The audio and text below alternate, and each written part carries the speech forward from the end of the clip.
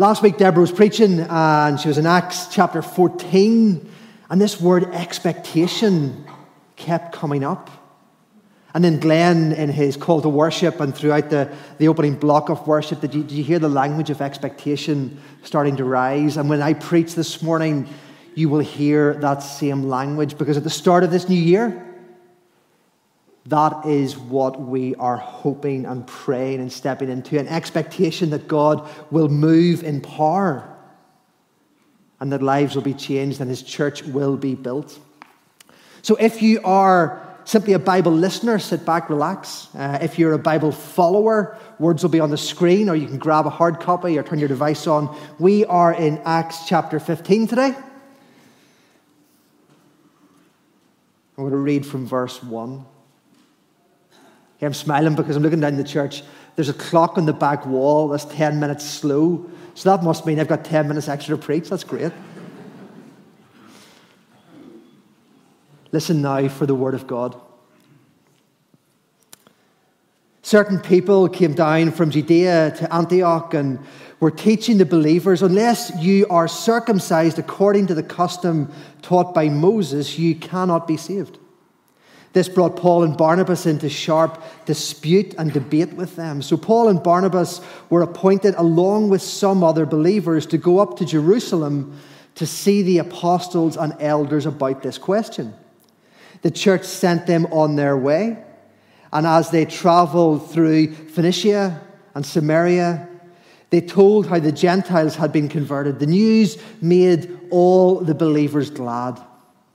When they came to Jerusalem, they were welcomed by the church and the apostles and elders, to whom they reported everything God had done through them. Then some of the believers who belonged to the party of the Pharisees stood up and said, the Gentiles must be circumcised and required to keep the law of Moses. The elders and the apostles met to consider this question. And after much discussion, Peter got up and addressed them. Brothers, you know that some time ago God made a choice among you that the Gentiles might hear from my lips the message of the gospel and believe. God, who knows the heart, showed that He accepted them by giving the Holy Spirit to them, just as He did to us. He didn't discriminate between us and them, for He purified their hearts by faith. Now, then, why do you try to test God by putting on the necks of the Gentiles a yoke that neither we nor our ancestors have been able to bear? No. We believe it is through grace, the grace of our Lord Jesus, that we are saved, just as they are. The whole assembly became silent as they listened to Barnabas and Paul telling about the signs and wonders God had done among the Gentiles through them. When they finished, James spoke up. Brothers, he said, listen to me. Simon is also Peter. Simon has described to us how God first intervened to those, a people for His name from the Gentiles. The words of the prophets are in agreement with this. As it is written, after this I will return and rebuild David's fallen tent. Its ruins I will rebuild, and I will restore it. And the rest of mankind may seek the Lord, even the Gentiles who bear my name, says the Lord, who does these things known from long ago. It is my judgment, therefore, that we should not make it difficult for the Gentiles who are turning to God. Instead, we should write to them, telling them to abstain from food polluted by idols, from sexual immorality, and from the meat of strangled animals and from blood. For the law of Moses has been preached in every city from the earliest times and is read in the synagogues on every Sabbath. Amen. We'll stop there for today. Let's pray for a second as we come into this really complicated, let's be honest, passage of Scripture. God, you are here in this place. The author of these scriptures, you are present amongst us.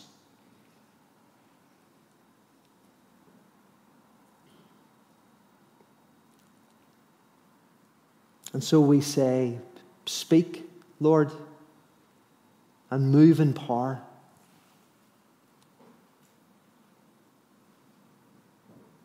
Allow your kingdom to break into our lives as we listen for your voice and receive you now. In Jesus' name, amen. Amen. This past year, well, let's not assume everybody knows what this is. Once a year, the Presbyterian Church in Ireland, there's a whole bunch of Presbyterian churches, kind of like, not really like Orangefield, but kind of like Orangefield, come together. Minister and a representative elder and a youth person come together at Assembly Buildings in Belfast for what we call the General Assembly. It is my highlight of the year. I'm joking. I actually do really enjoy it. That's not fair to say that. I do enjoy it. It's good to catch up with colleagues and stuff. But this year at the General Assembly, there was a task group that was appointed to look at the area of church membership for people where there is an intellectual disability. The normal practice to come into church membership in a Presbyterian church is you are a Christian, you've received Jesus into your life, and then you go through some classes with the minister, and then you stand at the front of the church and you agree and say, I do, to a number of questions that are asked. But the question was raised, what if somebody doesn't have an intellectual capacity to process that information at that level? Or what if somebody doesn't speak or doesn't inhabit a world of words and doesn't experience life through words and intellect the way many of us do? Does that mean they're excluded from church membership? And PCI had never had this conversation at a denominational level before. And so the little task group brought their report, and it's a 2-year project. This was an interim report, and there was a little bit of conversation about it, but the substance of that debate will happen in June of next year's assembly. But I walked out of the General Assembly. I didn't walk out. It was over, and I left. Sorry, that's... you know what I mean? I walked out. It was over, and I left, and I was walking out with a friend of mine who has a child who has an intellectual disability. And this guy's a minister, and he was in tears running down his cheeks. As we walked across the road to the train station, he said to me, I never imagined my daughter would be able to be a full member in the church. I never imagined. Nobody had told him she couldn't. He just said, I never imagined that this conversation would take place. Now, for some of you here in Orangefield, and for me, that's strange because I've never worked in a church where this has been an issue before. And in Orangefield, this has never been an issue. We have a theology that our God is a missional God, that he is on mission and his heart is to see people drawn to him. And he does that through being incarnational. He comes to us. We don't come to God. God comes to us. To you and to me. He comes to us and he meets with us and he loves us. And in his grace and in his mercy, he starts to do a work in our hearts before we can even say his name. Salvation begins with a work of the Spirit. A work of God coming and meeting with you and taking hold of your heart. Salvation begins in grace. Not in me. It begins in grace. The grace of God coming to us. And the question the General Assembly is asking then is, what response is required? Does someone have to articulate their faith in a full way and stand at the front of the church and answer questions to be a Christian and to be a member of the church? What response is required? You see, it was similar, not the same, don't hear me, it's not the same, but it's similar to what we see in this passage. Paul and Barnabas, Paul, he wrote a bunch of the New Testament. Barnabas, his best mate. These guys are on mission. They are traveling around Gentile communities, non-Jewish communities, talking about Jesus, teaching about Jesus, telling people about Jesus. And they are seeing the Holy Spirit fall and take hold of the hearts of Gentile men and women and children, and doing a work in their hearts with grace and with the love of God. And they are seeing these non-Jewish men and women saved. They're seeing the Holy Spirit fall amongst them and do miracles amongst them. They are seeing all kinds of signs and wonders happen. But there's complications here. Complications that seem ridiculous to us at first level, first reading. But they were huge for the early church. The complications were that Christianity was born out of Judaism. Jesus was Jewish. The whole story of the Old Testament is a Jewish story. And so the Messiah was coming as a Savior for the Jewish people. And so Jesus was born Jewish, grew up Jewish, and his followers were mostly Jewish. These Christians in the early church were Torah-observing Jews. They were circumcised. They were following the law of Moses. They were doing all the things that the Old Testament told them they should do, and they were trusting in Jesus. And any Gentiles who were becoming part of this Jesus movement were proselytes to Judaism. It's a very fancy word. It means they were converts to Judaism. So if you were a Gentile, a non-Jew, and you were following Jesus, you were also, if you're a bloke getting circumcised, you were also keeping the Jewish holidays. You were also reading the Torah, the Old Testament. You were doing all the Jewish stuff, which was part of the package, part of the deal of being a Jesus follower. Are you with me? It's not new for you. You know this stuff. But this new wave of the work of the Spirit, this new movement in the Jesus story, was seeing Gentiles becoming Christians through Peter's ministry initially, but ultimately through Paul and Barnabas' ministry.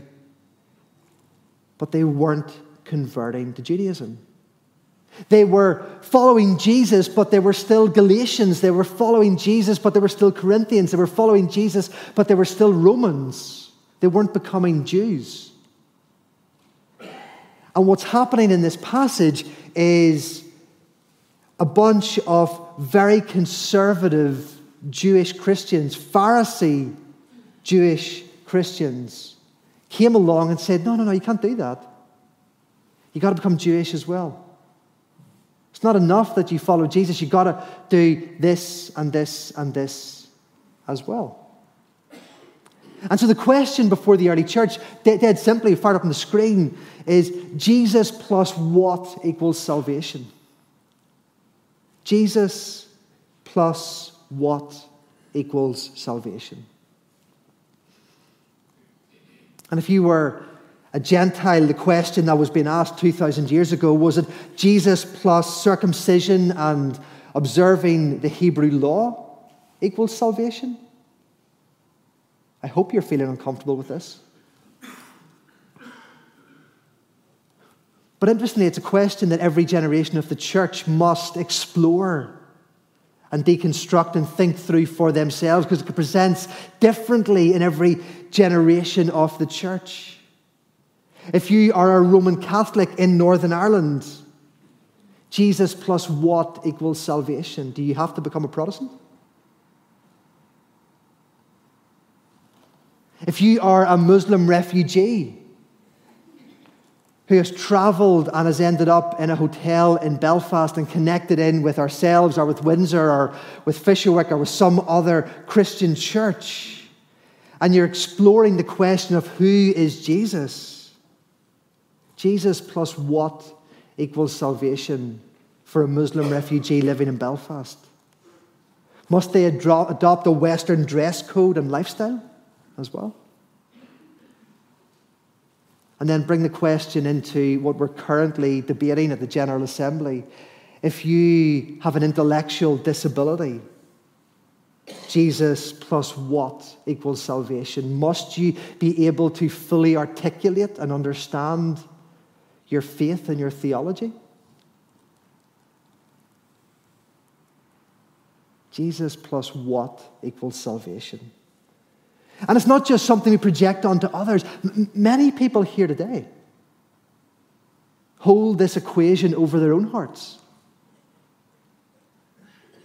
internalizing the debate. I'm not smart enough. I never went to Orangefield's a really intelligent church. I never went to university.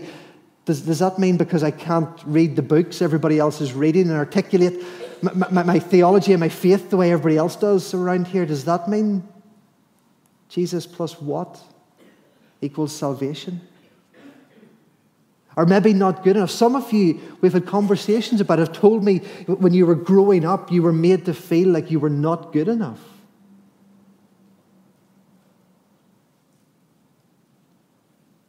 And that's felt like a weight on your soul for 20 years, 50 years, 70 years. Because you've been made to feel like Jesus plus being good enough equals salvation.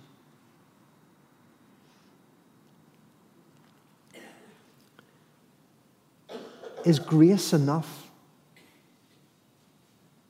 Is the work of Jesus on the cross enough? Is the fact that God left the eternity of heaven and came to earth as we've been celebrating at Christmas time and became frail in the form of a human baby, dependent upon a teenage mom, and grew up in Palestine, largely unheard of by anybody. And at 33 years old, opened his arms and absorbed the sin and the brokenness and the pain of the world into his spirit, into his body, into his soul. And in his last breath said, "It is finished."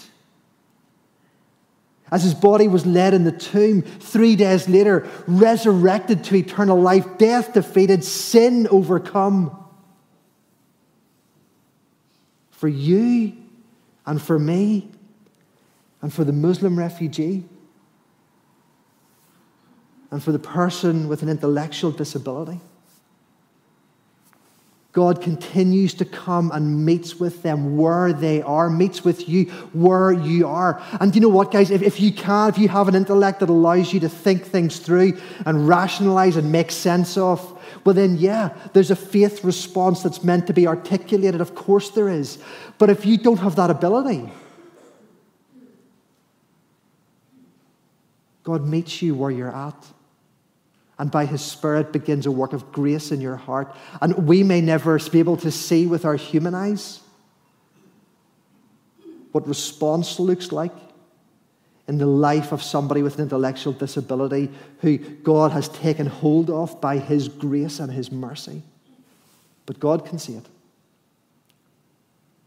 God can see it. Is grace enough? That was the debate, that was the question the early church were wrestling with. And it's interesting, when these conservative Pharisee Christians came down to the place where Paul and Barnabas were and started stirring up trouble and saying, you guys, it's not enough that you believe, you've got to also get circumcised, you've got to also follow these laws. Paul and Barnabas didn't argue with them there and then. Paul and Barnabas didn't retreat into a little corner. Do you know that people, when there's an argument, you retreat into the corner of people who think the same things you think? And say, can you believe they say? I can't believe they said. No, you're right. Do you know what I mean? You ever do that? They didn't do that. They traveled to Jerusalem, to the center of the Jesus movement and the Jesus story at that time. They traveled to Jerusalem. And what we see in these pages is the very first General Assembly. Before there was a Presbyterian church, this is the first General Assembly. This is the first formal meeting together of leaders in the church to discuss theology and discuss policy and discuss dogma and how things are meant to be and what's off God and what's not off God. This is what we're seeing on these pages. And I guess what I want to say this morning is theology forms expectation. Our theology must shape our expectation. If God says it, we got to believe he's going to do it. That's what that means in layman's terms. Theology must shape and form our expectation. You see, we get here, and the conservative Pharisee Christians, they say, well, this is what we think. Paul and Barnabas say, well, this is what we see happening. People are getting saved, and the Holy Spirit's coming and doing stuff. And Peter stands up. Peter's one of the most respected leaders in the early church. Peter stands up, and Peter recounts the vision that he had a few chapters ago in the book of Acts. We looked at it before Christmas, where he's on the rooftop, and he has this vision of a sheep being let down, all these different animals, clean animals, unclean animals, according to Jewish law, spread out before him. Peter's starving, and God says to him, Peter, take and eat. And Peter says, no, I can't do that. I can't eat unclean things. That's against the rule. That's against the Old Testament law. And God says to him, Peter, don't say something's unclean that I have made. If I say I'm going to do something, I'm going to do it. God was preparing Peter for what was going to happen next. Because Peter had no expectation that God was going to move amongst the Gentiles, that they were going to experience salvation. But next thing you know, there's at the door, and friends of Cornelius are at the door. Cornelius is this Gentile leader. And they invite Peter to come, and Peter feels the Spirit say to him, yeah, go with these guys. And Peter goes to Cornelius' house. As a Jew, he can't go into a Gentile's house, but God says to him, I want you to go in here. So he goes in, and he preaches about Jesus. He preaches about the grace of Jesus. And the Holy Spirit falls, and people give their lives to Jesus, and they are baptized there and then, and none of them are circumcised. Peter shares this account of what's happened. Because God met with Peter and changed his theology, changed how he understood who God was and what God was doing. And by changing his theology, he shifts his expectation that God is going to do a work amongst people who aren't Jews. And the kingdom of God is going to break in beyond a single space and a single people. And Peter finishes talking, and then James stands up. James, the brother of Jesus, who has become the clerk of the General Assembly in Jerusalem. He's the main leader, essentially. He stands up, and interestingly, he addresses Peter as Simon, which is his Jewish name, because James is trying to make a point to the conservative Jews who are objecting. So he calls him his Jewish name, Simon. And he says, actually, guys, we've missed a trick here. Because the Old Testament doesn't simply say, the book of the law as we have it as Jews, doesn't simply say that the Messiah is going to come and be a savior simply for Jewish people. And he quotes from Amos 9, he talks about David's fallen tent being restored. And he quotes from Isaiah 25, talks about a feast for all peoples on the mountain of God. And from different parts of the Old Testament, he shows how the Jewish people should have always had an expectation that when the Messiah came, God's kingdom was going to break in amongst both Jew and Gentile. That God was going to gather all people from all nations to himself, people of all abilities to himself, people with different skin colors to himself through the grace of Jesus Christ. And James says that's what we're seeing here. That's what we're seeing here. We're seeing people see Jesus and receive his grace in their lives, but continue being Galatians and Ephesians and Corinthians and Romans. But a Christian Galatian, a Christian Roman, a Christian Corinthian. See, to be fair, James's theology had probably shifted when Paul had been in Jerusalem on his previous visit. If you read about it in Galatians chapter 2, Paul and Peter had a row amongst the apostles about whether Gentiles could be saved and whether, as a Christian, you could sit down and eat with a Gentile person. And Paul had challenged Peter, and Peter had been like, oh yeah, I see that now. James had been there. His theology had shifted. Because his theology had shifted, his expectation had shifted. And what we're seeing here is this little church, this Jesus movement at this part, about 50 AD, give or take, fueled by Paul and Barnabas and Peter and James, shaping the theology of the people to allow their expectation to rise, to say that what the Messiah is going to do is bigger than one nation or one people group. That God's desire is for all people to be saved.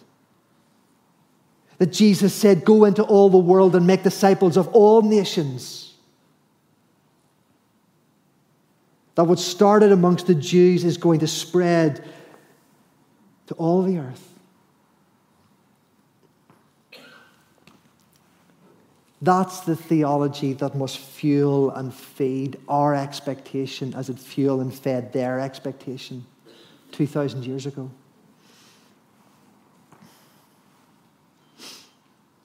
That's the theology that is driving a couple of young Linfield football players who are Christians in an environment that is largely ambivalent, if not hostile to Christianity, to run an alpha course and invite all their teammates to come to it. That alpha course is starting in a few weeks' time. Isn't that incredible? The couple of guys in professional sport who love Jesus are putting their head above the parapet and running an alpha course and inviting the whole of the Linfield squad to come along to, and others as well. In the belief that the good news of the gospel, the grace of Jesus, is not just for the people who are interested in rock up on a Sunday, but actually it is life-transforming news for everybody, and everybody needs to hear about it. That's the theology that fuels the expectation of my mate Davey, who, when he and I were in a shop a while back up in Coleraine, and I was buying a bottle of Coke, he started talking to the guy behind us in the queue. Before I got out to the car, he was praying with the guy in the car park and led him to the Lord. Theology shapes our expectation. Do you believe God's going to do what he says he's going to do? It's the theology of my friend Andy, who every time we run an alpha course here, he invites somebody new along to it. Just another person he works with, taps on the shoulder. Do you want to come to alpha? Do you want to come to alpha?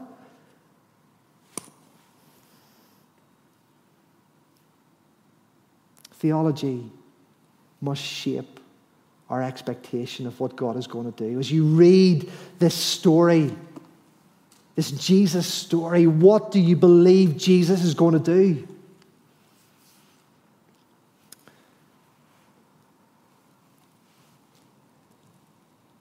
The past year, post-COVID, I know COVID's not over yet, but it has changed, and how we're living with it has changed.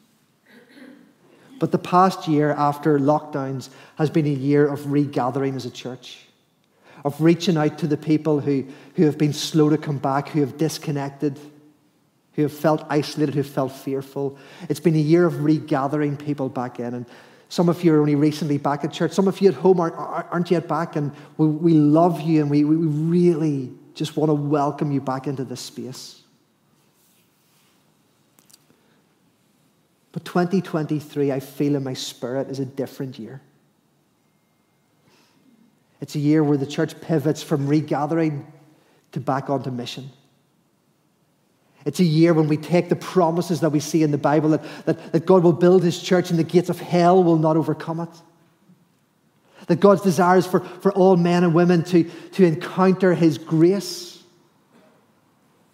Where he tells his people to get off their backsides and get out of the building and go into all the world and all the city and all your workplace and all your family and make disciples of all nations. It's a pivoting moment for the church as he calls us once again back into mission. Theology fuels expectation. What are you believing that God is going to do this year? What do you see him promise in his word? And then finally, as we bring this into land, there's a weird bit at the end of the passage that needs to be explained. And it is weird. It's totally weird. Write down, if you have Bibles open, from verse 19, James says, "It's my judgment, therefore, that we should not make it difficult for the Gentiles who are turning to God." It was great. Instead, we should write to them. And so this first general assembly in Jerusalem of the baby church, the new church, the leaders decide, James proposes, probably Peter seconds, and everybody agrees. The leaders decide that what is happening amongst the Gentiles is of God. It's a revival. It's authenticated by the Holy Spirit at work amongst them. We shouldn't make it difficult. We should make it as easy as possible. And James gives 3 stipulations. He says, no food sacrificed to idols. He says, write to them and tell them they can't eat food sacrificed to idols. He says, write to them and tell them they must stay away from sexual immorality. And then he says, write to them and tell them they can't eat animals that have been strangled to death, and they must stay away from blood. So 3 stipulations. It's weird, isn't it? That after he says, you don't need to follow all the rules. Grace is enough. He then takes these 3 Old Testament, Levitical, Hebrew laws and puts them in front of the Gentiles. What's he doing? Well, some think it's a compromise. That unity is really important, and he wants to keep the conservative Jewish Pharisee Christians on board with the new Gentiles. So he says, listen, what about this for a bit of a bit of give and take, bit of halfway measure? I'm not convinced. I do think unity is important. I think compromise is important, but I'm not sure that's what's going on here in this passage. I think it's too significant a moment for the church. Because after this moment, the mission explodes, the ministry explodes all over the world.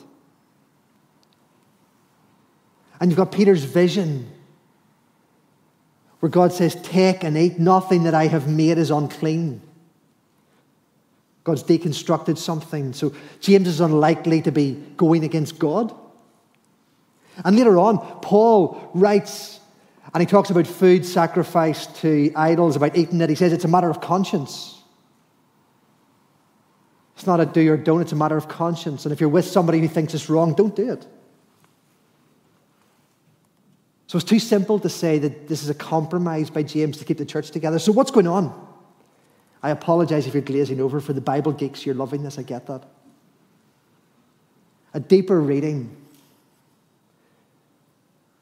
When he talks about food sacrificed to idols, the language he uses in the Greek refers to contact with any idolatrous practice. When he talks about sexual immorality, he's using the word porneia.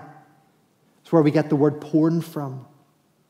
And yes, he's saying stay away from all sexual activity outside of marriage between a man and a woman, including pornography.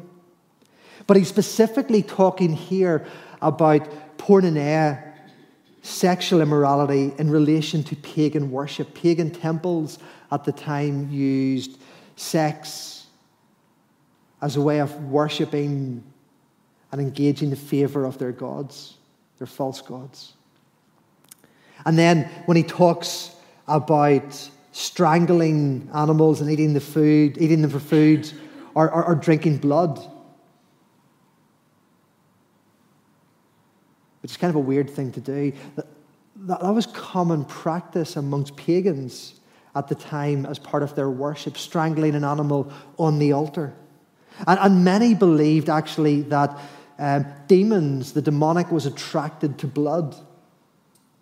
Origen, who was a 3rd century theologian at the time, writes this: "As to things strangled, we are forbidden by Scripture to partake of them, because the blood is still in them, and blood, especially the odors arising from blood, is said to be the food of demons. Perhaps then, if we were to eat strangled animals, we might have such evil spirits feeding along with us."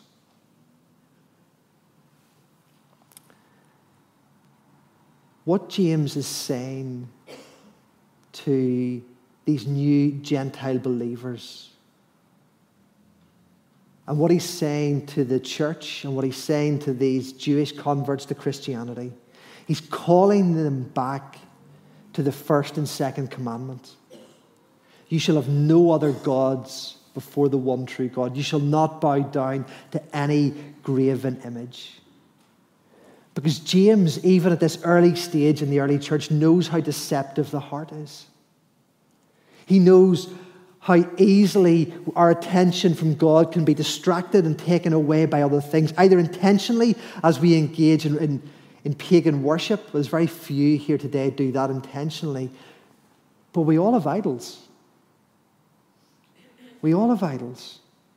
Idols of comfort that cause us to find it so easy to watch Netflix for 6 hours, but so hard to read our Bible for 20 minutes.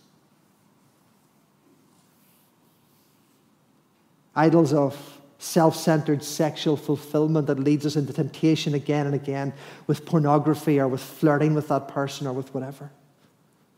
Idols of success, either for you, for me, for our kids, that wanting them to achieve becomes more important than wanting them to see Jesus. Idols of materialism, that having is more important than giving. James knows how toxic idolatry can be on the heart of a new believer and the heart of a mature believer. It's not a 1st century problem only, it's a 21st century problem as well. Something we all struggle with, let's be honest. Things that distract us from the presence of God as we go through our day, taking our eyes off God and onto other things. Things that deafen us to the voice of the Spirit, that dampen us to the expectation that God will do what He says He's going to do, that deaden us to the power of the kingdom that we see here in Scripture, we don't see playing out in our lives today. Because my question, church, to myself, and my question, church, to you guys, to all of us, as we step into 2023, is Jesus number one in our lives? Or are there other things that occupy that central place? Is our love for Him, our commitment to Him, first and foremost in everything that we do? Because if it's not, the reality is there are things in your life that are more important to you than Jesus, and those things are called idols. That's what James is talking about to the early church. He said, if we want to be a church that is faithful to Jesus, if we want to be a church that is faithful to the ministry, the kingdom come ministry of Jesus, we need to be a church that allows Jesus to be central in our lives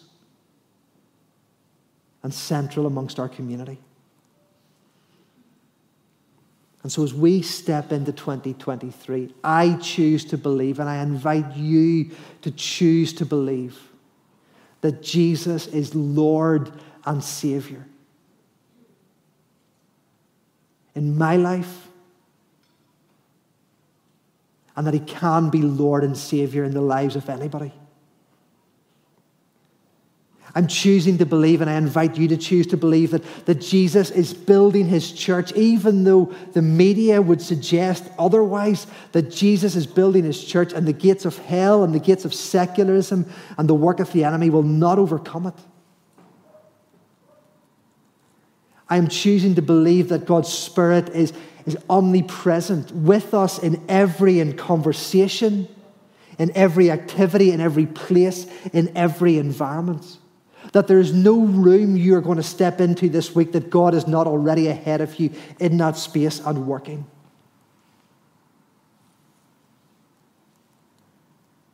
I'm choosing to believe when I step into those rooms that I'm going to see him release peace, supernatural peace that transcends the mess that is happening in that place. That I'm going to see healings happening, that you're going to see healings happening, that we're going to see people we have been praying for years give their lives to Jesus and be saved this year. And we're going to do it with our eyes fixed firmly on Jesus, the author and the perfecter of our faith. Let's pray together now.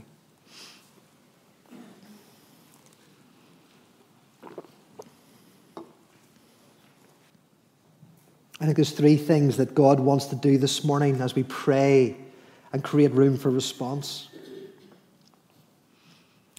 The first is there are people in this room who have never given their life to Jesus or have backslidden and fallen away and just feel really distant from him.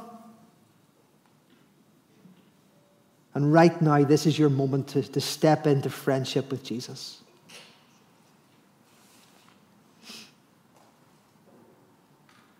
Jesus, come by your Spirit and do a work in the hearts of your people now. Birth faith and reignite faith. If you want to become a Christian this morning, if you want to step back into that place of faith, simply pray with me. Jesus, I believe in you. I'm sorry for trying to do this stuff on my own. I need you. Fill my life with your Spirit. Make me your child.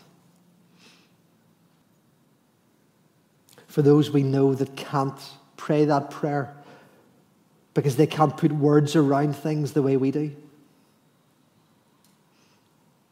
take a second now and pray that prayer for them. Second thing I believe that God wants to do this morning is to reveal, bring to the surface, and allow you to set down some of the idols that you are carrying. And so I'm simply going to ask the Holy Spirit to bring to your mind the thing in your life, the things in your life that are more important to Jesus, more important to you than Jesus is. So Holy Spirit, begin now to bring from darkness into light. Begin now to reveal those things in our lives that are distracting us from your presence, that are deafening us to your voice, that are dampening our kingdom expectation and are deadening us to the power of the kingdom. Bring those things to our mind now.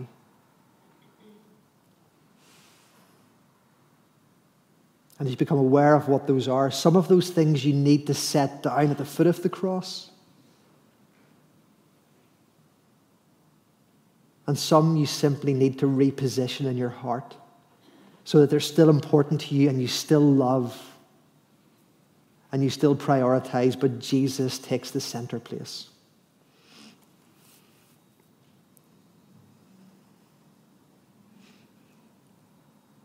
And then finally, there are things that God says he will do in his word that we have not seen him do, either in a while or ever. There are people we want to see come to faith in his Son, Jesus Christ. There are people we want to see healed, either physically or mentally. There are relationships we want to see reconciled and redeemed and restored.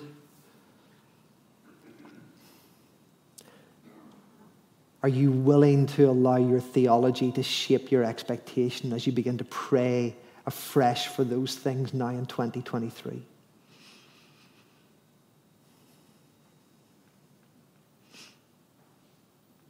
God, allow your word and your promises to burn within us, to consume us, to drive us. as we walk with you into this new year. Be our vision, be our hope. Because you are our Lord and you are our Savior. In Jesus' name we pray. Amen.